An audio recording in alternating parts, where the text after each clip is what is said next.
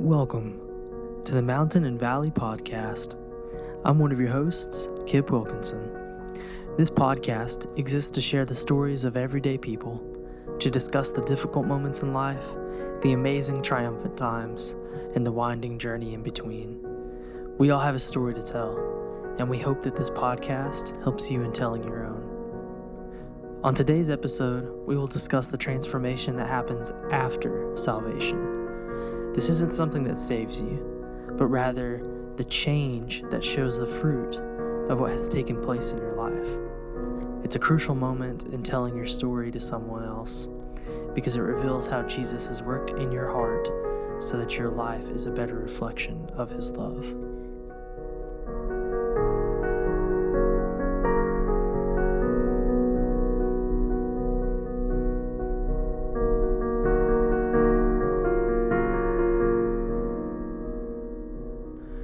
What is one book that has had a major influence on your life? I'm not a big reader, so So it should be easier for you to answer. no. Because by not a big reader, there's been one book that I've actually read and finished since high school. And that book is? The first Hunger Games. All right. If you're talking like Bible study or... How has Katniss Everdeen influenced your life? She hasn't. If anything, rooted. Yeah, well, okay, I guess that's fair. Yeah. I mean, I could always take the easy way and say scripture because that's something that I read. Non-Bible books. It can be a book about the Bible, but not the Bible. Just other books. I can't think of the name, but it's a Bob Kauflin book. I think it's called True Worship. I didn't finish it. Sorry, Taylor, if you're listening.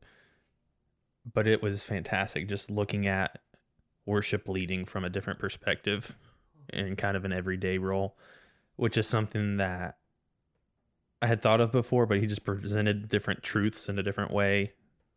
So that was pretty good. Yeah. What about you, Mr. Writer, Reader, all things literature? Gosh. This is a really hard question to answer, but I gotta say, The Last Lecture by Randy Pausch is really, really up there. So basically, there's a small story behind it, but I heard about the book through an interview that he did several years ago. He was just promoting what he was writing, talking about how, he'd been diagnosed with like stage 4 cancer. I can't remember what it was exactly. And he knew he wasn't going to make it. And he was a professor at a really big name college, and decided that he wanted to write down all the life lessons that he's learned for his kids, so that even though they wouldn't get to know him personally, they could get to know a little bit about him through the stuff that he wrote and taught. So it was just a collection of these teachings, and it was like half memoir, half like, just life advice, I guess. But it really stuck with me because when I read it, I was in my freshman year of high school, and I actually read it just a few months after my mom passed away. And a lot of it really stuck with me. It's one I've revisited a few times. This is bad to admit, but I don't usually revisit books. I usually read them, retain as much as I can, and then move on because I want to read as much as possible. Like, I'm getting to a point where I read multiple books a week. So going back is kind of a redundant thing for me. I just try not to do it. Rub it in, Kip. Rub it in. I know. But for those who go back, all props to you. I think that's great. And there are books where you need to go back, and this is one of them. But it's just been life-changing for me. As someone who lost a parent, to read something that a parent wrote to hand off to their kids was cool. There's nothing in there that's like really mind-blowing or something that you weren't aware of. It's just great little things about like how you should enjoy life and enjoy the little moments. Yeah. I totally get that. totally get that. Yeah. More of a situational, influential book for me than it is. Right. And in that sense, I don't get the loss of a parent, but I understand having a book that you can go back to. There was having that conversation just now sparked another book that I've read since Bob Coughlin's. It's called The Road Back to You. It's about the Enneagram. Super popular subject right now in a lot of churches. Pretty heavy in ours. And it's just about self-discovery, what kind of person you are. It's similar to like a Myers-Briggs or any other personality type assessment that's out there. But there's not the book The Road Back to You is about figuring it out for yourself. You don't take an assessment. It's just look at yourself. Where are you at spiritually? And it's been super helpful to see and kind of put into words different parts of my personality and looking at where I'm at when I'm in a healthier place spiritually versus where I'm at when I'm not. It's a good read. And I've kind of been picking sections that apply to me more so than reading the whole book, is why I haven't read the whole thing. But it's been pretty interesting. Nice. I'm glad you didn't say The Mockingjay.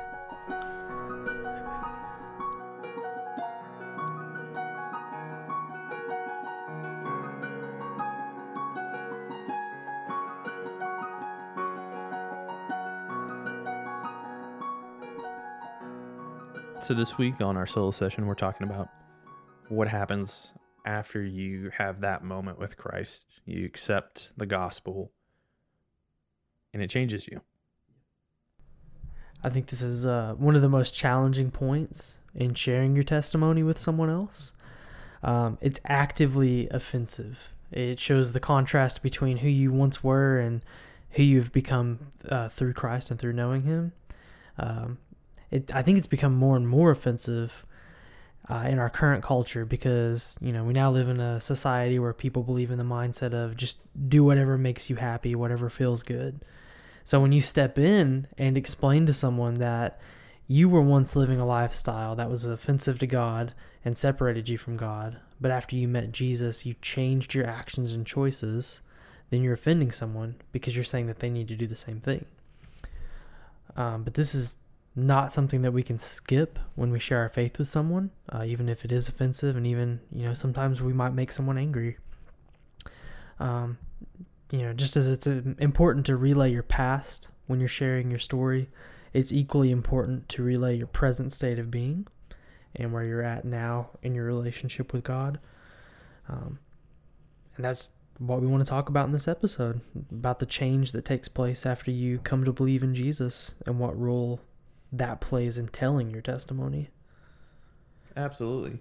And I think it's important to, before you share the change in your life, to look back at where you were at before, reflecting on that, so that when you share the gospel with someone else, you have a way of looking at it graciously, because we all have a past and we all have a present. For non-Christians, non-believers, often their past and their present are the same. Right. There's not been any change. Scripture says when you accept Christ, you are made a new creation. And I think it's impossible. It's important to be gracious in that. So 2 Corinthians 5:17. Therefore, if anyone is in Christ, he is a new creation. The old has passed away. Behold, the new has come. And it's important to realize that before Christ, we were in the same boat they were. So when you're being literally and intentionally offensive, you still want to do it with grace. While you're not accepting sin, it's important to still show love to the sinner. Yeah. Show compassion rather than condemnation. Absolutely. So it'd be easy for me to go up to someone and pull the whole street preacher thing on them and scream at them and tell them they're going to hell. And that's just not what this is. It's not what we're trying to say. It's just a matter of, reaching that point in telling your story where you're literally telling someone, this is what Jesus did for me. This is the thing that I was stuck in, the thing that made me dead. And because of him, I'm now alive. It's literally just an example of how your life has changed. So I think a good example, literally any episode that we've done so far, I think you could look back on. But one would be Colton True that's sticking out in my mind. He just talked about how he was stuck in a life of drug addiction, just trying to numb the pain that he felt. And then after he met Jesus, and with the help of some rehab, he got over that addiction, and his life changed after that. Right. And it's important to note that while you are a new creation, that doesn't mean all your temptations, all your struggles, all your downfalls are going to go away. Right. And just to reiterate, when I've made the statement, intentionally offending, we're not here to insult them. We're not here to harass, for lack of a better term. It's simply pointing out that there is a need for Christ because we all sin.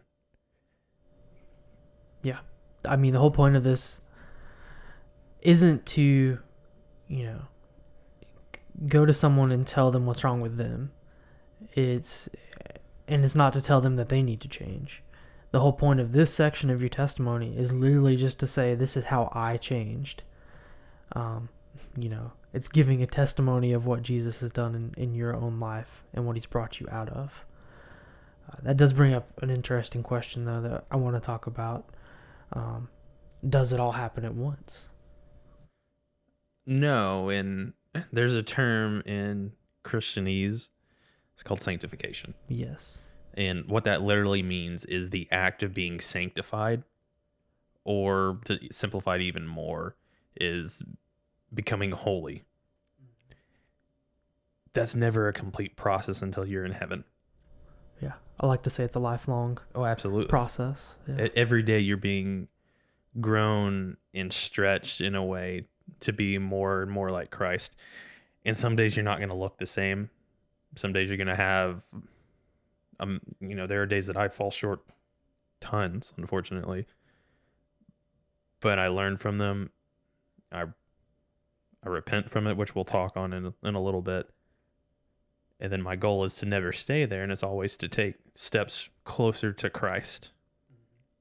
Because the goal is sanctification. Yeah. I know. This is a funny story. I don't know if I've shared it on here before, but when I got baptized, like on the right side of salvation. What does that mean? As we Christians like to say. So sometimes people get baptized just to take a swim. Take a swim, sure. Just to like become a member of a church, or they think they're saved. They think they've met Jesus and their life has changed, and nothing's really happened. They just caught the camp fever or whatever. But then there sometimes comes a moment in someone's life. This is very much a Protestant thing, especially a Baptist thing, where someone will meet Jesus and it is the first time, and it completely radically changes their life, and then they realize that they just need to get baptized again to show that it's real, it's serious, they've made this covenant with God, and that's when they go and get rebaptized. So that happened to me. I thought I'd gotten saved my freshman year of high school, and then about a year and a half later, I realized that wasn't really what was going on, and then God really did move and change my heart, and then I got baptized again on the right side of that event. But in that moment, our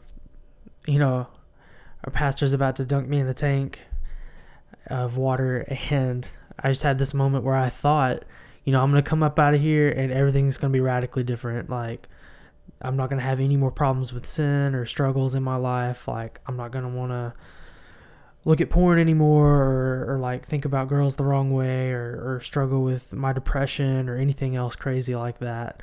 I came up out of the water, everything is pretty much the same. But I was on fire and I wanted to change. And that is what spurred those changes in my life. It took a long time to get over some of those struggles. And, that's how it is. You're not going to get saved and then automatically change. Some things are going to take a very long time. Just an example, if you're struggling with alcoholism or drug addiction or whatever it is, that's something that literally physically is going to take you. It could take months, it could take years to overcome and get over. And that's okay. That's the important thing to know, is that, you're not going to change automatically. It's going to take some time, and that's totally fine. You shouldn't be ashamed of that. Which brings us to a really good question. What is repentance? Because that's another one of those Christian words that we use and throw around a lot, but what does it actually mean? So, back in the day, in the Hebrew language, the word repent was used to describe an action. If you realized you were doing something wrong, you would stop, correct the mistake, and that is an act of repenting. For example, if you're going through the Pizza Hut drive-thru, you realize you meant to order for the superior Papa John's, then you would turn around and go to the correct direction. I agree. A lot of people disagree, but I agree. So with that being said, on a more serious example, if you're hiking and you realize I am off the path, I'm getting lost, it's getting dark, you're going to immediately stop and go the complete opposite direction where you came from to find where you need to go to get back on the trail. Right. And that's super relatable, in my opinion, to the Christian walk. Mm-hmm. We often describe our faith as a journey, as a walk. And so if you're heading, in sanctification, you're walking, air quotes, down the path of righteousness. And then you realize you veered off course. You're making poor decisions. You're starting to go back to old habits. Repentance is, I have to stop this right now. That doesn't mean you're not going to veer off again, but that means you're going to do everything in your power to continue to glorify God through your actions and to get back to where you're supposed to be. Yeah. So all that to say, it's really just doing a 180 from sin. Not for real. Spot on. And of course, I like that hiking example, because if you get lost in the woods, and we've all been there, well, I guess just us weird people who hike, you have tools that help you get back on track. You can open up a map and look at a map. You can pull out a compass. You can use landmarks, the stars if it's night, which would be horrifying. I had to do that before. The position of the sun in the sky, et cetera, et cetera, et cetera. Sounds, creaks, the side of the tree that the mosque grows on. I could go on forever. I'm obviously way too into the outdoors. But you have all these tools at your disposal to help you get back on track, and it's the same with us. We have the scripture, the Bible, that could help us get back into the right direction. We can get accountability partners who help us go where we need to go. Pastors and small group leaders, et cetera, et cetera, et cetera. All these people in our lives who can help us get back on track. It makes me think of King David. I think he's a really good example of... Who's that? No, I'm kidding. Sorry. He's a really... Well, some people might not know. But he is a Bible character. He's one of the really, really great kings of Israel. Is he though? Well, that's what we're going to talk about a little bit.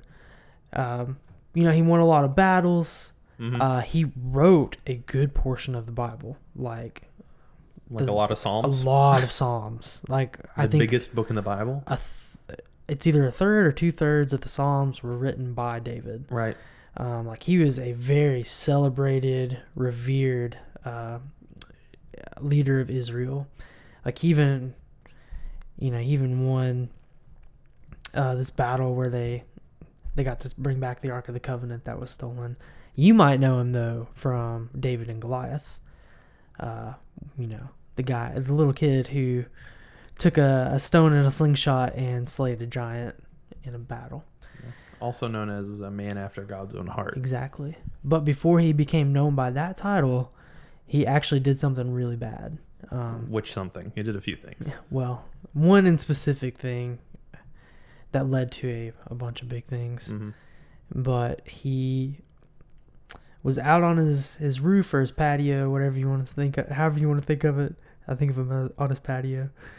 And he looks over across the rooftops and he sees Bathsheba, just this woman across the way, and she's on her rooftop and she's taking a bath. And he decided he wanted to pursue her in the wrong way. And she was a married woman. And he knew that. And he knew that going into it, because her husband was one of the men in his army. So after he pursued her and, made a big mess of things, he decided in order to kind of cover up his mistakes, he would assign her husband to go into this battle on basically a suicide mission. And the guy got killed. And David continued to pursue this relationship with this woman. And it all snowballed. Eventually, one of the prophets, one of the teachers at the time, confronted him because God had revealed to him what was going on. And he called him out, and he's like, David, this is not working. You cannot be doing this. And in that instant, David fell to his knees and cried out to God in prayer and begged God to change his heart and change his life and bring him back to him. And from that point on, everything changed. And after that was the moment that he became known as the man after God's own heart. Mm-hmm. So he's just, that's an excellent example. So what you're saying is somebody who had an affair, committed murder, was still able to be known as a man after God's own heart. That's right. So obviously that's got to have some impact on us today. That's right. There's literally nothing that you can do on either side of the line, whether you've not met Jesus yet or if you've met Jesus already. There's whatever camp you're in, there's nothing that you can do that can separate you from God permanently if you're willing to turn to him, humble yourself, and say, God, I really messed up and I need you. Yeah. His grace is beyond sufficient, and he will cover up any multitude of sin that you have. And I think that's a beautiful picture and reminder for us, me and Kip here, as well as anyone else listening to this, is whether Kip said, Christ or not, repentance, true repentance, and in accepting Christ as Lord, it's freeing because you're not bound by that. But you're also, I know for me, I have the desire and the strive to repent. Before Christ, I didn't really care. I knew what was right and I tried to do what was right, but at the end of the day, what did it matter? It was very legalistic. It was, I'm doing this because I'm supposed to do this. Whereas now I'm doing this because I want to do this. And more importantly, I don't want to do that. That doesn't mean that there aren't moments where our flesh fails us, because it will. We're human. But God's grace is so much greater. That's right. Why do we need to change? If grace is that much greater, If it doesn't matter on what other side we're on, I'm just playing devil's advocate here. Why do we need to change, Kip? What's the point? It's a good question. It's something I struggled with for a long time, but I think, and you kind of alluded to this, I think it comes down to the desire to want to. Mm-hmm. So when, well, I'll give you an illustration of it this way. So there's speed limits here where we live, right? I'm driving down the road and there's usually a sign every little while that says 35 miles an hour. I'm gonna be honest, I don't like where you're going with this. And I should obey that sign. I should say, okay, I'm going to stay within that range, give or take 5 miles an hour, because the law says so, and I should obey what the law says. And that's the right thing to do. It's the good thing to do. It's the safe thing to do. I don't want to get a ticket. I don't want to be punished for it. And that's all good, and that's one perspective. But I'll tell you what, when my fiance is in the car with me, my perspective of those speed limits radically changes, because it no longer becomes about, I don't want to be punished for speeding. It becomes more, I don't want to risk getting her hurt by me being an idiot and going 50 into 35. So it's the same way with our relationship with God. The perspective changes in how we view these things that God says we shouldn't do.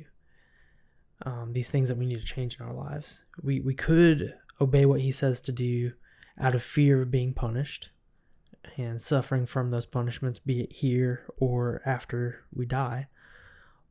Or we could follow those commandments and trust that they're going to help us know him more and love him more.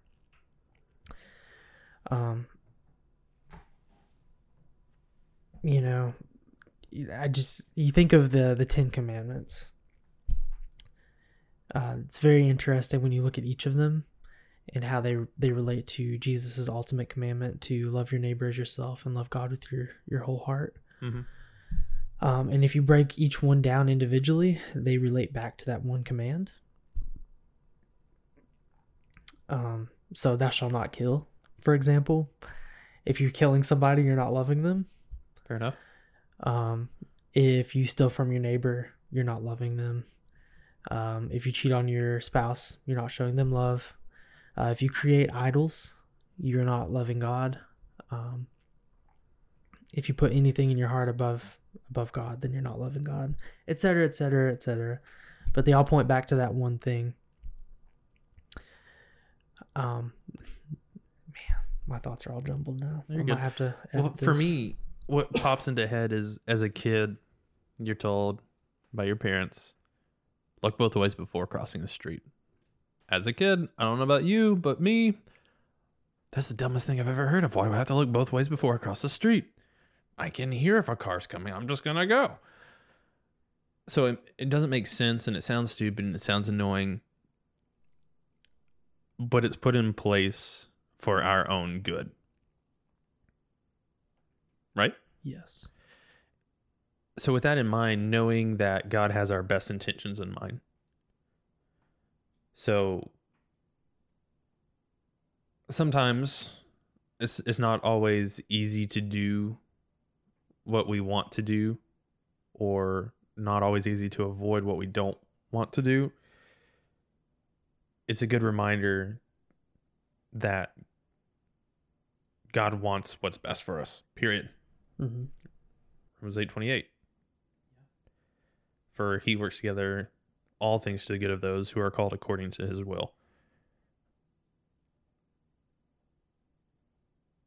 And so in those moments when you're having an inward struggle, I guess,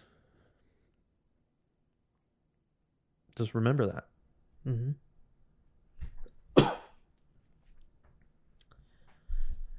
I know one side of it that I'm considering while we're discussing it is that I want to know God more. Like we've been saying, that's kind of the whole point. I read Letters to the Church recently by Francis Chan. Really good book, really challenging. But one thing he says, I'm going to paraphrase this like crazy, but he's talking about how Jesus promises that during the course of our lives, we're going to suffer. Bad things are going to happen to us, but we should rejoice in that because it helps us know him more. And he just kind of illustrates this picture of, imagine you're going through the whole process with Jesus when he's getting whipped, basically, with the cat o' nine tails, and he's sitting there and they're whipping him, and then imagine you're right there next to him going through the same suffering, and then you get to look over and look into his eyes, and you get to see the pain that he's going through and experience it and feel it at the same time, and you get to see and understand and know the love that he has for you, because he's going through this not just because he has to, but because he wants to, and because he loves you and wants to rescue you. And that blew my mind. I'd never thought of it that way. But in the same way, like every morning when I wake up, I have to choose to lay aside my own wants and desires in order to know him more. That might be really, really unfun some days.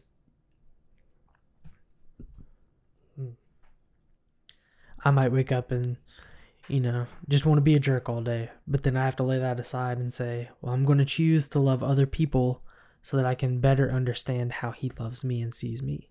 Yeah. So like every morning when we wake up, we have to choose, I'm going to be different. I'm going to love God and try to see how he loves me. And then I'm going to reciprocate that by loving the people who are made in his image. And that's a great example and way to describe carrying your cross daily. Mm-hmm. So it's making that decision to do the difficult thing sometimes when you're having a bad day. Yeah. People are being jerks and you just want to be a jerk back. People aren't being lovable, but loving them anyway. Or just serving somebody who needs it. So as a Christian, we're called to be like Christ. And Christ was literally all things to all people. So that should be our goal. While that may not ever be the possibility because we're flawed, we're humans, we're not God. That should be the goal. Mm-hmm. To be different, to be set apart, and to glorify Christ in our actions, in our words, in our thoughts daily. Yep. And I think in doing that, I believe and know that in doing that, we will come to know him more. When I see a homeless person on the side of the street and I go out of my way to show them love and respect and buy them a meal and just take a moment and pray with them and just talk to them as a human being, I get a glimpse into what God's love for me looks like, because he literally did the same thing for me. I'll say this too, like, man, Jesus says that when it's all said and done, on the last day, we'll all come in front of him and he'll say one of two things. And one of those things will be either that he knows us or that he doesn't know us. And I am terrified of the idea of reaching the end of the line and Jesus saying, I don't know you. So I want to do everything that I can in this life. I want to lay aside everything that I have in order to know him more, so that when that day comes, I'll be welcomed with an open embrace as a friend and not as a stranger that he's never seen or heard or spoken to before. And I want to clarify that just so that there's no misinterpretation of what Kip's saying there. Is we're not saying you are saved by works. Oh, yeah. So first and foremost, knowing Christ is the importance there. Salvation is not works-based. Mm-hmm. You are saved by grace through faith, not of anything that you can do. But when you do accept Christ, when you call on his name as Lord and Savior, as this whole episode's about, there is a change so that you want to do works and glorify God through that. But again, I just wanted to make sure there was no confusion there, that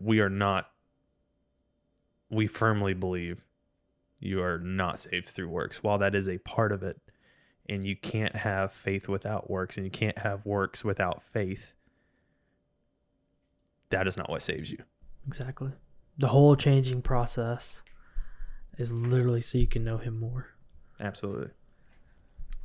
So the question that we need to answer now is, why should we discuss this with other people when we share our testimony?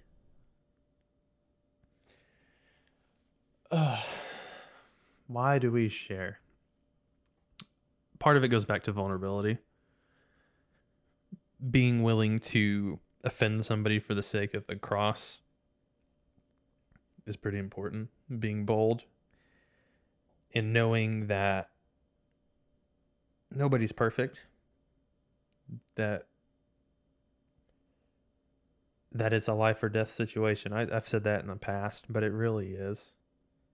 So if you're not afraid, if you're not willing to hurt somebody's feelings potentially in order to save their life, do you care?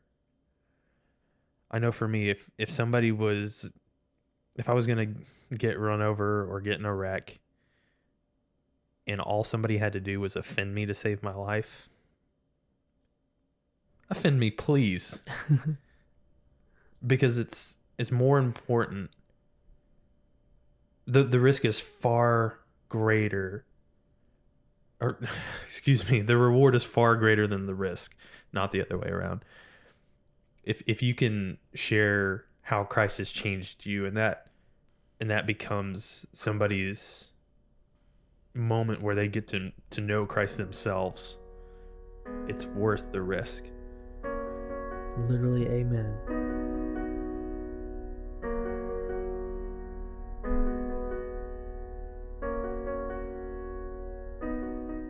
Thank you for listening to the Mountain and Valley Podcast. If you enjoyed the show, please subscribe and leave us a rating wherever you listen to podcasts. You can also follow us on social media. Just search _MV Podcast on any platform. Again, that's _M as in mountain, V as in valley, podcast. This podcast was created and produced by Micah Horvath and Kip Wilkinson. All of our original music has been produced by Robert Luther. Thank you so much for listening. Now go tell your story.